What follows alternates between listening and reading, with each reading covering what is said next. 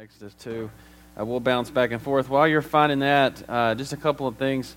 Continue to pray for us. We went back over to Northside Apartments yesterday and had a second visit and had some good visits. Had some people that were a little, not exactly tickled to death that we were approaching them with the gospel. So just remember, it was good though. It was good. Just remember that in prayer. I think we still have that prayer list in the back and encourage you to join us. Every Saturday at 8 o'clock, we've kind of designated that time for, if we have any that gather here, then we're going to pair off and go over there and just knock on doors and try to, we've touched base and made notes. We've got those cards on the back that you see hanging on the pegboard. We just kind of jotted down notes of, all right, we went to this apartment. These are the people that we talked to. This is the issue that they have going on. If some people said they didn't want to talk to us, then we'll keep praying for them and carry on. But if some people have also expressed, come back and check on me, and we prayed with a couple of people yesterday. It was just a really good time. And so I encourage you to lift that up in prayer and to join us as well. It's a great training ground for our youth if you want to drop them off.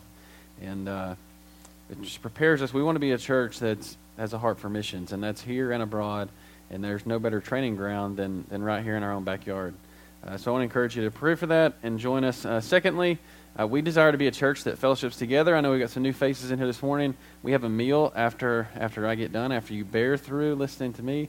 We have a meal. It's pretty good food, and so we want to encourage you to stay and join us. There's plenty, I guarantee. So with that said, let's get into Hebrews chapter 11.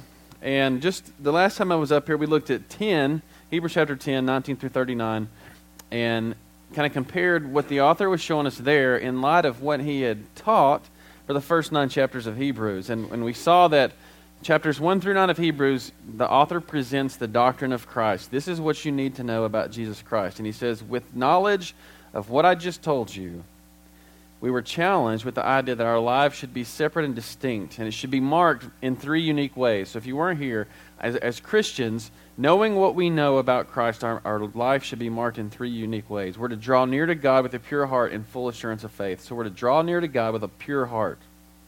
Secondly, we're to hold fast to the confession of our hope without wavering. All right, and that hold fast is like a clinging, a desperately clinging to. Don't let go of it.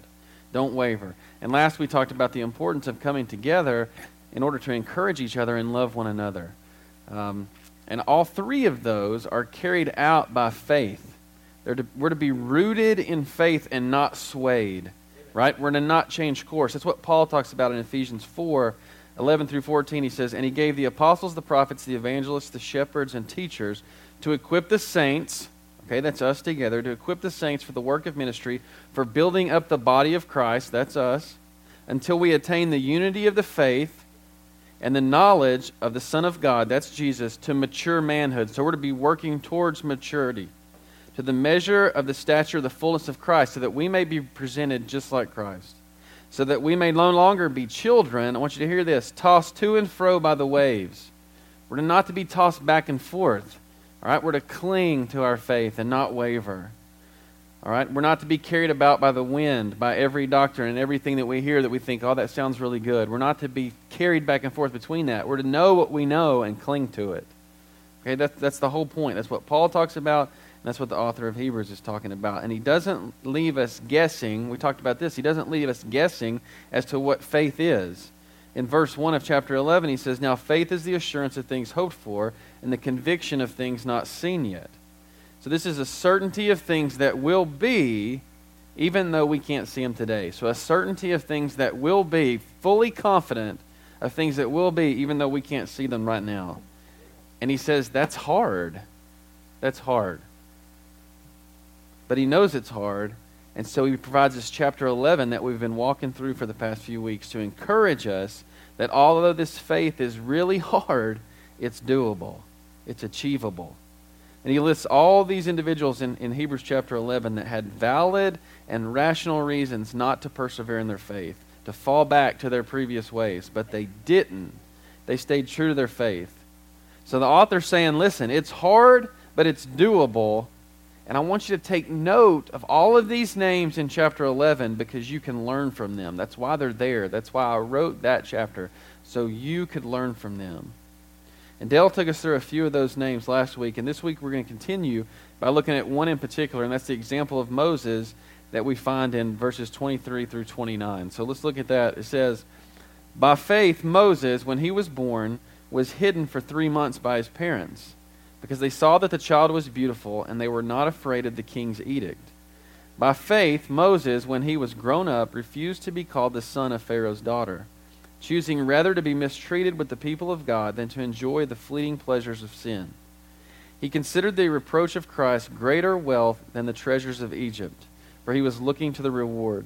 By faith he left Egypt, not being afraid of the anger of the king, for he endured as seeing him who is invisible. By faith he kept the Passover and sprinkled the blood, so that the destroyer of the firstborn might not touch them.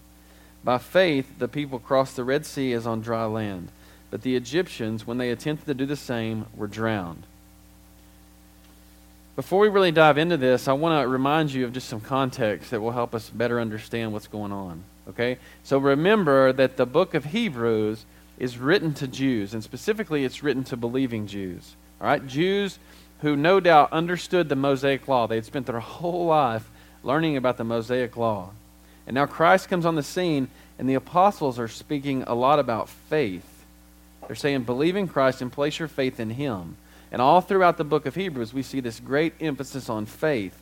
So, I want you to understand, think about this. When you see this, you can understand how there's potential maybe for this Jewish community to be confused. I've spent my whole life talking about the law, focusing on the law. And now all of a sudden you're talking to me about faith. So I'm confused. Right? Is this something new? Because it sure sounds like something new. Is it?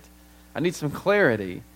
I imagine that's a real question that was asked by real Jews.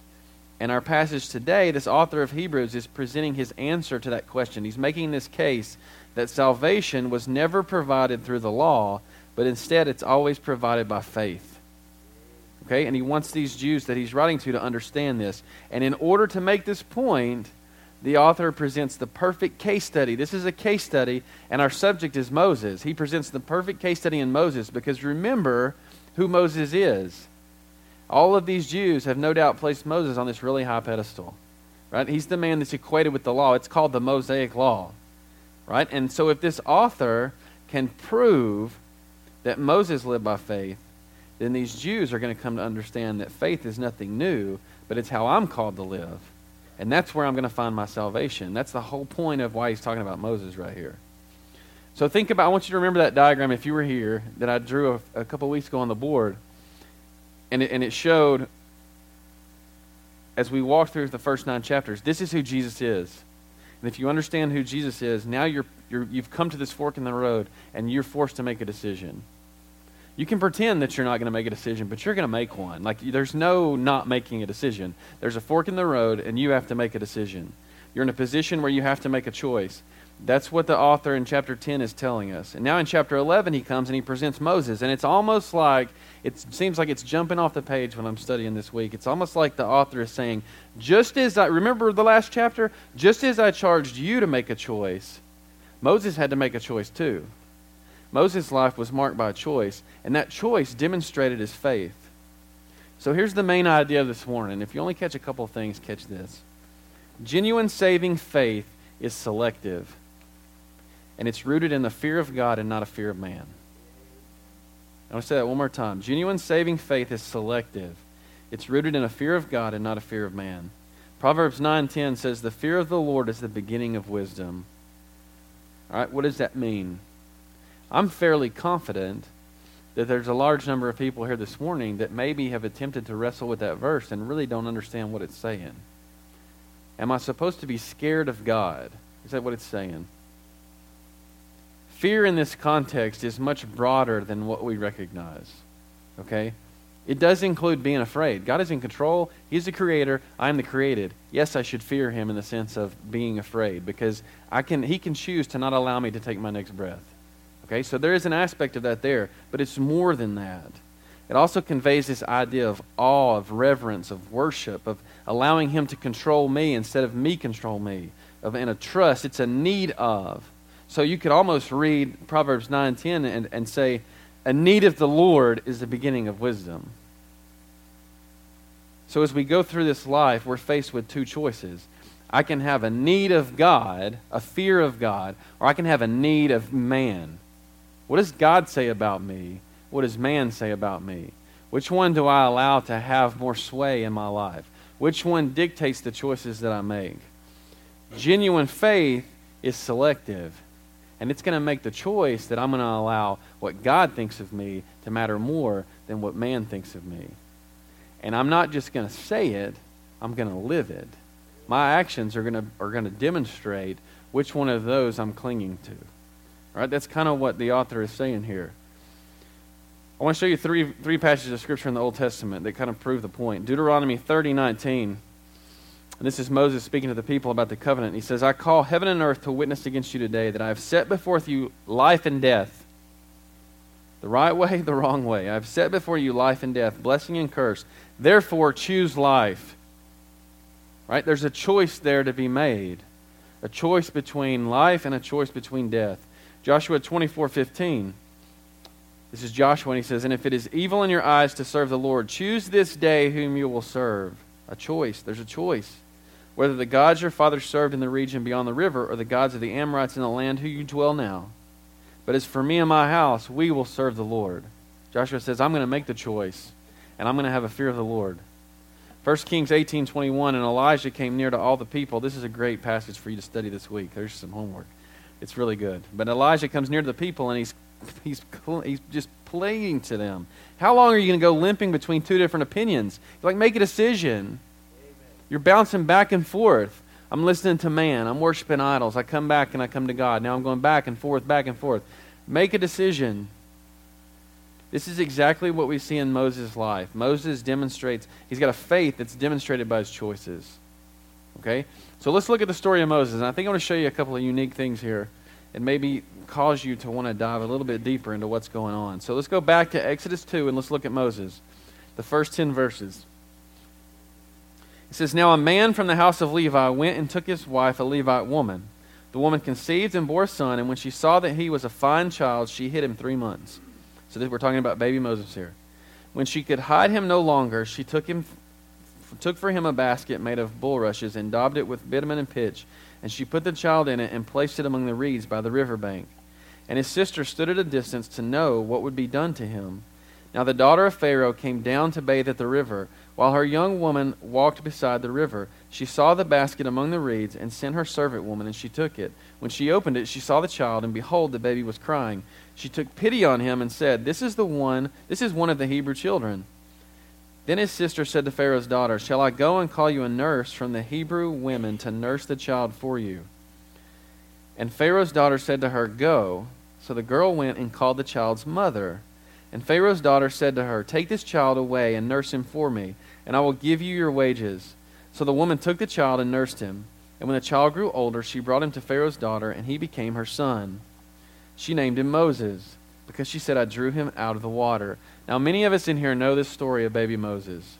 Right? This order had gone out for all the Hebrew baby boys to be killed because the leadership of Egypt now viewed all of the Hebrews who were multiplying rapidly, viewed them as a threat. If they turn on us, we're in trouble. So we're going to kill all the baby boys. Moses' mother can't hide him any longer. She gets to this point where she's hiding him. She's like, I can't do this anymore. They're going to find him. So I got to do something.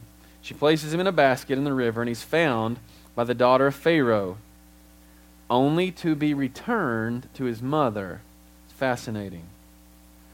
If you want to see God's providence at work, this is a great example. All right, but there's a few things in this story that I think we just glance over at times, and in doing so, we miss a lot of meaning. All right, in verse 2, the baby Moses is referenced as a fine child, or maybe your Bible says a beautiful child. Okay? This goes beyond an understanding of, oh, that's a cute baby, my baby's cute. All right, this is not Facebook. Right? But this is what we think of because that's how our society operates, right? Look at this baby. Oh, it's beautiful. That's not what's going on here. All right? What's missed here is this idea that there's something significant about this child. He was exceptional. And they knew it from the start. It conveys this idea that God is going to use this child. All right? It's not just that he was the prettiest baby of all the Hebrews. God is going to use this child. All right? The second thing is Moses was given to his birth mother for a time to be nursed, right? Pharaoh's daughter sees the baby. Oh, I'd like to have that baby, but I can't nurse him. All right? So here just conveniently happens to be Mayor of Moses' sister. I can go find a lady if you want. Go do it. Takes it back to mom. So Moses goes back to his mother for a time to be nursed. All right? It says, when the child grew older, when Moses grew older, he was taken back to Pharaoh's daughter. What does that mean? How long was this time period when the child grew older? What are we talking about here? Here's the truth. We don't know. Right? But in doing some research, general thought, a couple different things. General thought was the average span of time for weaning a child was 3 years. Okay?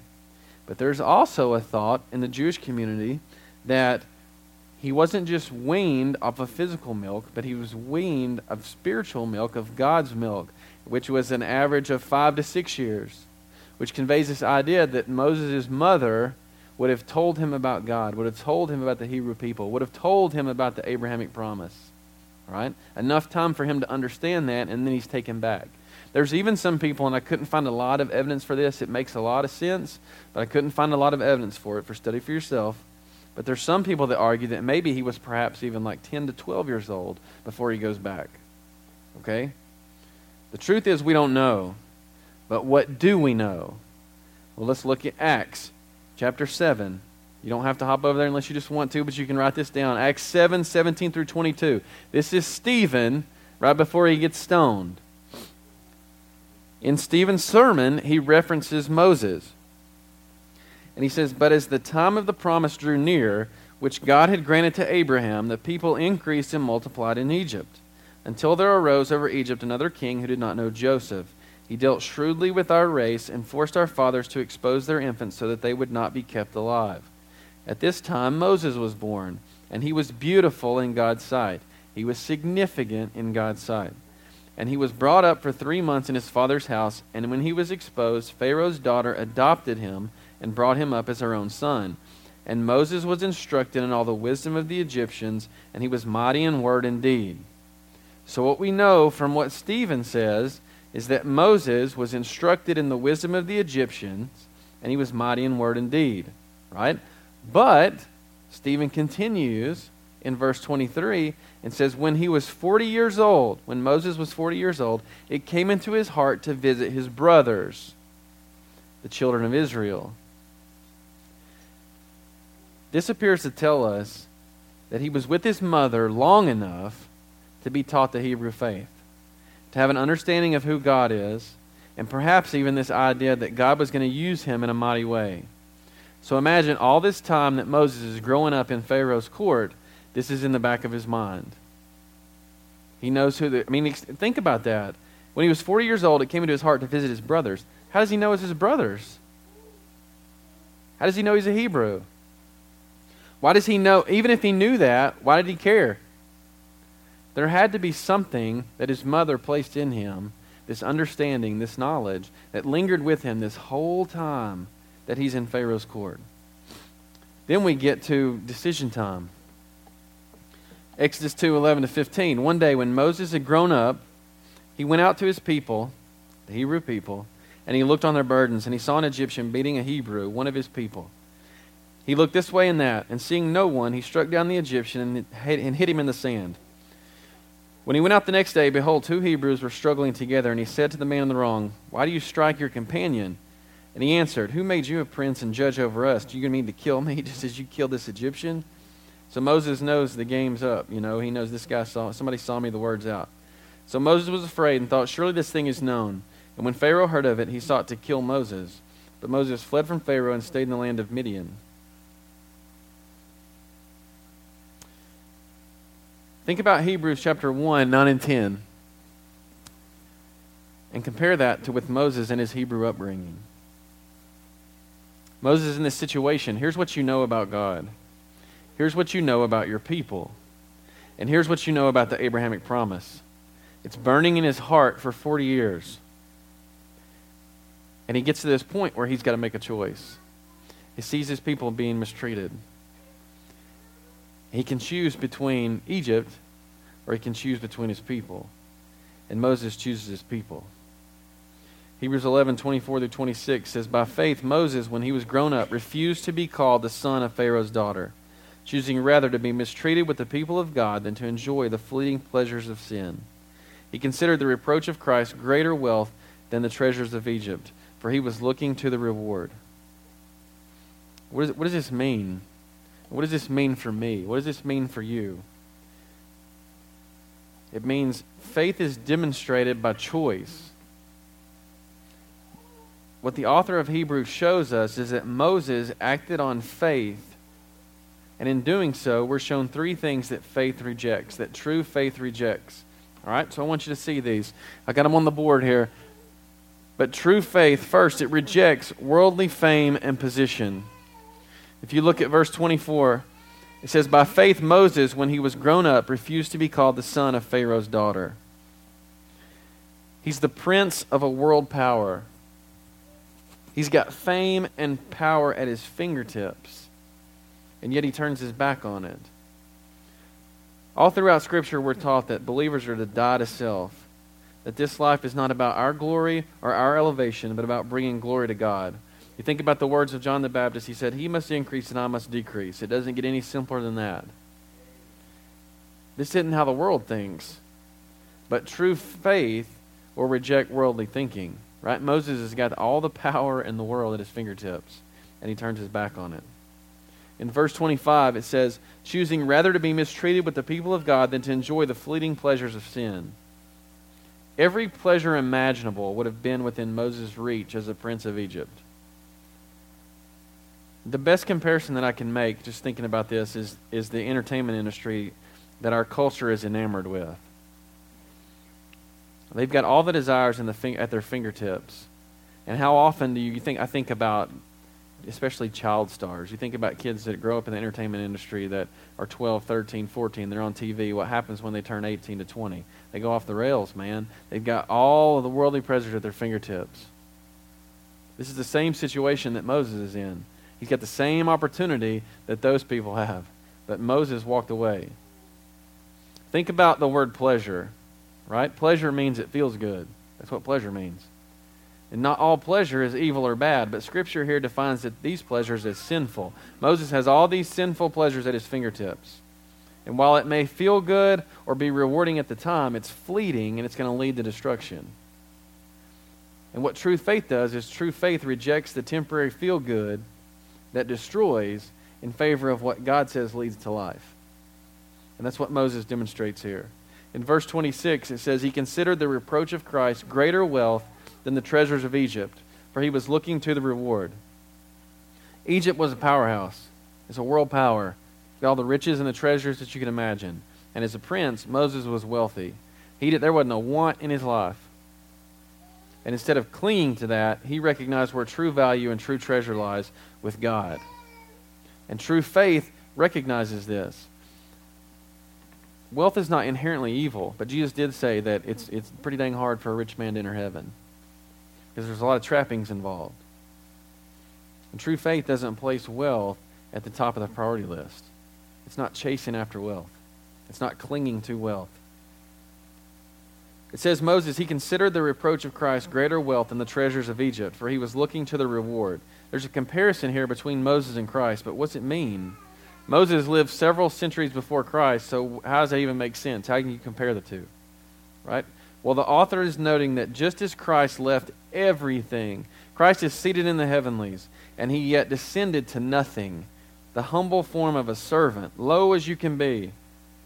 And Moses did the same. He went from the top of the world, everything at his fingertips, power, wealth, and he became a representative of a lowly nation of slaves that nobody gave the time of day. And here's the crazy thing. This was okay with Moses. It's okay with Moses. Why? Because of his faith. He had a faith that was rooted in the fear of God and not in the fear of man. He didn't place a premium on his status among other men. He didn't place a premium on sinful pleasures. He didn't place a premium on wealth. He placed a premium on the promises of God. He exchanged what he had for what he didn't have. All because he was looking to the reward. It's exactly what it says. He considered the reproach of Christ greater wealth because he was looking to the reward. He knew the promise that was made to Abraham, and he believed that God was faithful. In Hebrews 11:27 it says, "By faith he left Egypt, not being afraid of the anger of the king, for he endured as seeing him who is invisible." We misunderstand this too. By faith he left Egypt. What do we think? Well, he walked away. There's more to it here.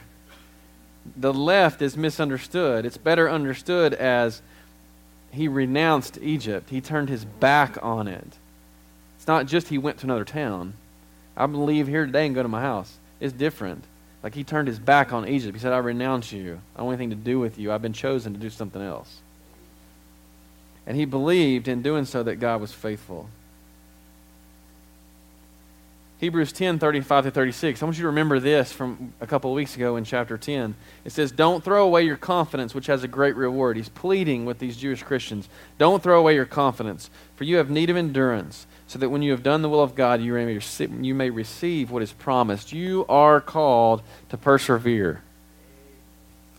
It's the same for Moses. So I want to make sure that I go out of my way this morning to help you understand that Moses was faithful. This is not just a snapshot. This is not just he had a really good day right here. That's not what's going on.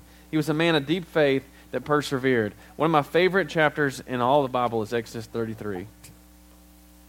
And in Exodus 33, Moses has come down from the mountain. Aaron has helped the people build an idol. Moses is flipping out. God's flipping out. This is bad news. And Moses goes back up to basically beg for mercy.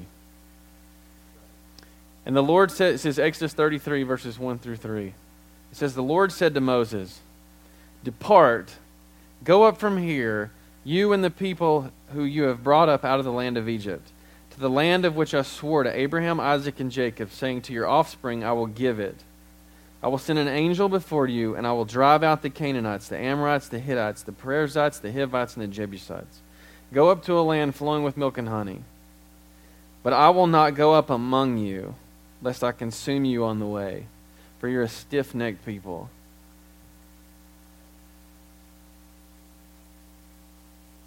God's saying, I'm a God of promises. I'm faithful to my promise. I'm going to send an angel, but you're a wicked people. And I'm going to send an angel, and I'm going to give you this land because I told you I would. And I'm going to drive out all your enemies, and I'm going to give you all the wealth that you can imagine, because that's what I said I was going to do. But I ain't going with you, because if I go with you, I'm going to consume you, because I can't stand to be around you. And in verse 15 and 16, we see Moses. This is how we know Moses is a faithful man, and that he understands the power and the presence of God, and he understands that the fear of God is more important than the fear of man. In 15 and 16, the Lord says to Moses, "Depart, go up from here, you the people. I want you to leave." But Moses says, "If you ain't going, we ain't going. Because what's the point? How is it that people know that we're distinct? What is it that makes us set apart? It's not the wealth. It's not the lack of enemies. It's not the land. It's the fact that we're your people. That's what makes us distinct. It's your power and presence. That's what we desire. Not wealth. Not what the world thinks. What you think." Moses says, "I don't care about position. I don't care about worldly desires. I don't care about wealth. All I care about is being in your presence and your glory." True faith is selective. It's decisions like this. That's true faith lived out.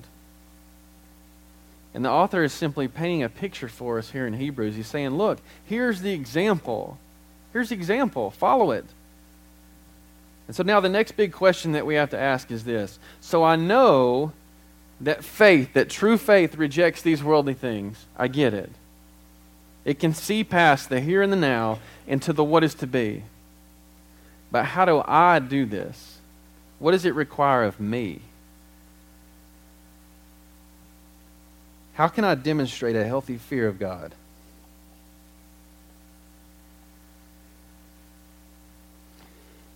Three things that true faith is rooted in. Three things that true faith is rooted in a fear of God requires these things.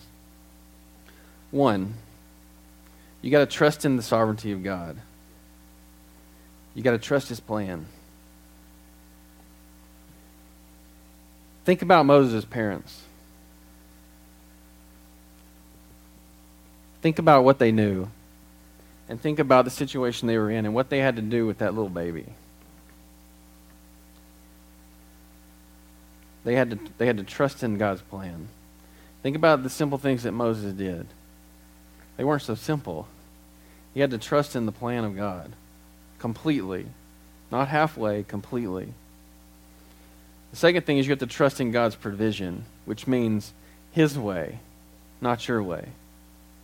Moses goes from everything to nothing. Now, how many of us would be guilty of stopping and saying, there's got to be a better way to do this? Surely I don't have to give all this up. There's got to be a better way. But Moses trusting God's way, not his way. Think about the Passover. Have you ever stopped to simply think about the Passover? You want me to kill this lamb and wipe its blood on this door? Are you serious? Like, this is the dumbest thing I ever heard. And you're telling me that if I don't do this, that my kid's going to die? I mean, that's the honest conversation that's going on beneath the verses that you're reading. I mean, what would you think if somebody come up and told you today, I want you to go out and kill this animal in the back, and I want you to wipe this blood over your doorpost? What's the neighbor going to think? There's the fear of God, and there's the fear of man. I can't do that because my neighbor's going to look at me and think I've lost my mind. Or, this is what God said to do, and I fear Him, so I'm going to do it, and I don't care what my neighbor thinks. The third thing you got to do is trust in God's promises. Think about the situation that Moses found himself in. He's royalty. He's royalty. And he turns his back on it. He doesn't just leave. He renounces it and turns his back on it. And there's a manhunt and a warrant out for Moses' head. And yet what does he do? God, I've chosen you, Moses. You got the wrong guy. No, I don't. I've chosen you. Go back. Okay. So he walks back into the fire. You've got to trust in the promises of God to do that. Think about Moses after they leave. They're out in the wilderness. Here comes the Egyptian army. Imagine if the dang U.S. Army's after you. I mean, that's what it is. This is a powerhouse. This is a world power. And here comes the army, and they push you back up against the Red Sea. There's nowhere to go. And Moses stands firm the whole time and knows. He tells the people, this is what's going to go down. There's going to be dry land to walk on. He's trusting in the promises of God when nothing else provides any evidence that that's the case. And then what we just read in Exodus 33, where he pushes back. Think of the boldness. We're supposed to be bold in our faith. Think about the boldness of Moses when he pushes back on God and says, we're not going because I want you. That's trusting in God's promises. So throughout all of this, what the author's saying is faith isn't new. I just demonstrated to you through Moses. Moses demonstrated faith. It wasn't the law. It was faith. Faith's been the ticket to salvation all along. And Moses was forced to make a decision. He could trust in his own doing. He could trust in earthly things. Or he could trust in the promises of God. It's the same promise that God made to Abraham. And that promise is Jesus Christ and the plan of salvation through His work on the cross. Moses didn't know the name of Jesus, but he knew about the promise.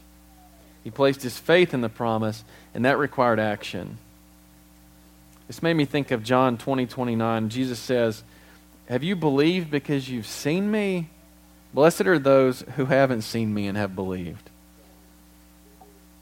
Now we can look at... study the Bible on your own. But what that says to me is you can look at that verse one of two ways. The first way is to look back and think, man, what faith Moses had. And then you can look at us in our current situation and say, we do know the name. We do know the name. So we better recognize. And that's the point that the author's making. And it applies to us, maybe even more so, because we do know the name of Jesus, right? We're on the back end of the promise. We've seen the promise partially fulfilled because Jesus came and died on the cross so that we can come to the Father. And there's going to be a day where we see it fully fulfilled when he comes and restores everything and makes all things new. But it calls on us to make a decision. And it's a decision that can only be made by leaning on faith. And it's a faith that's confident in what is to come. So just like Moses, we have to ask the question, are we willing to lay down what we have for what we don't yet have? Are we willing to trust in God's sovereignty, his provision, and his promise? All because we're confident in and looking to the reward. Remember, that's what faith is. Full confidence and assurance in what's coming, even though I can't see it right now. We're all called to make a decision. Maybe today that means, for some people in here, maybe that means taking yourself off the throne.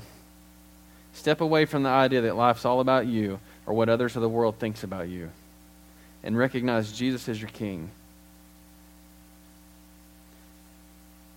Romans 10, 9 through 10 says, if you confess with your mouth that Jesus is Lord, that's master.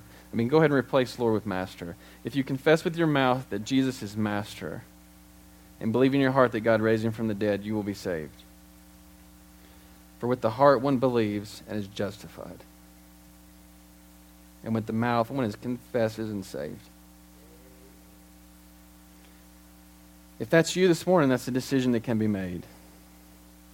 And we'd love to help you make it.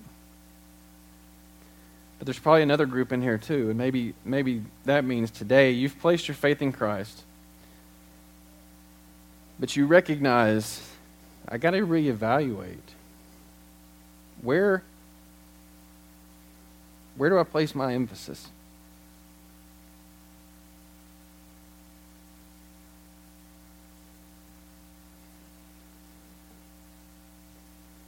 What do the decisions that I make reveal about my heart?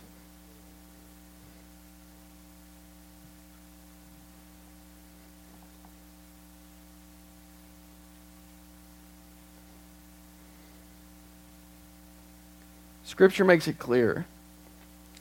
True faith is selective. It's rooted in a fear of God, and it produces a life of devotion to King Jesus. So both as individuals and as a church, may we be faithful and persevere. Let's pray. Lord, we thank you for your word. We thank you for the gift of Jesus. Lord, I pray today that we be a faithful people.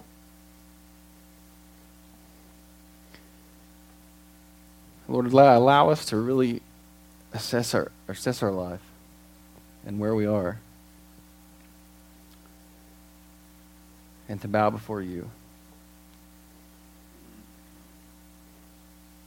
Lord, I pray that this church would be a faithful people and that we would cling to you and not the ways of the world. Lord, I pray that you would bless our time together as we eat and fellowship. Lord, I pray if anyone is sitting there on the edge this morning, Lord, I pray that they would give their heart to you. Forgive us for where we fall short. In Jesus' name I pray. Amen. Make sure you stay and eat. It's good stuff.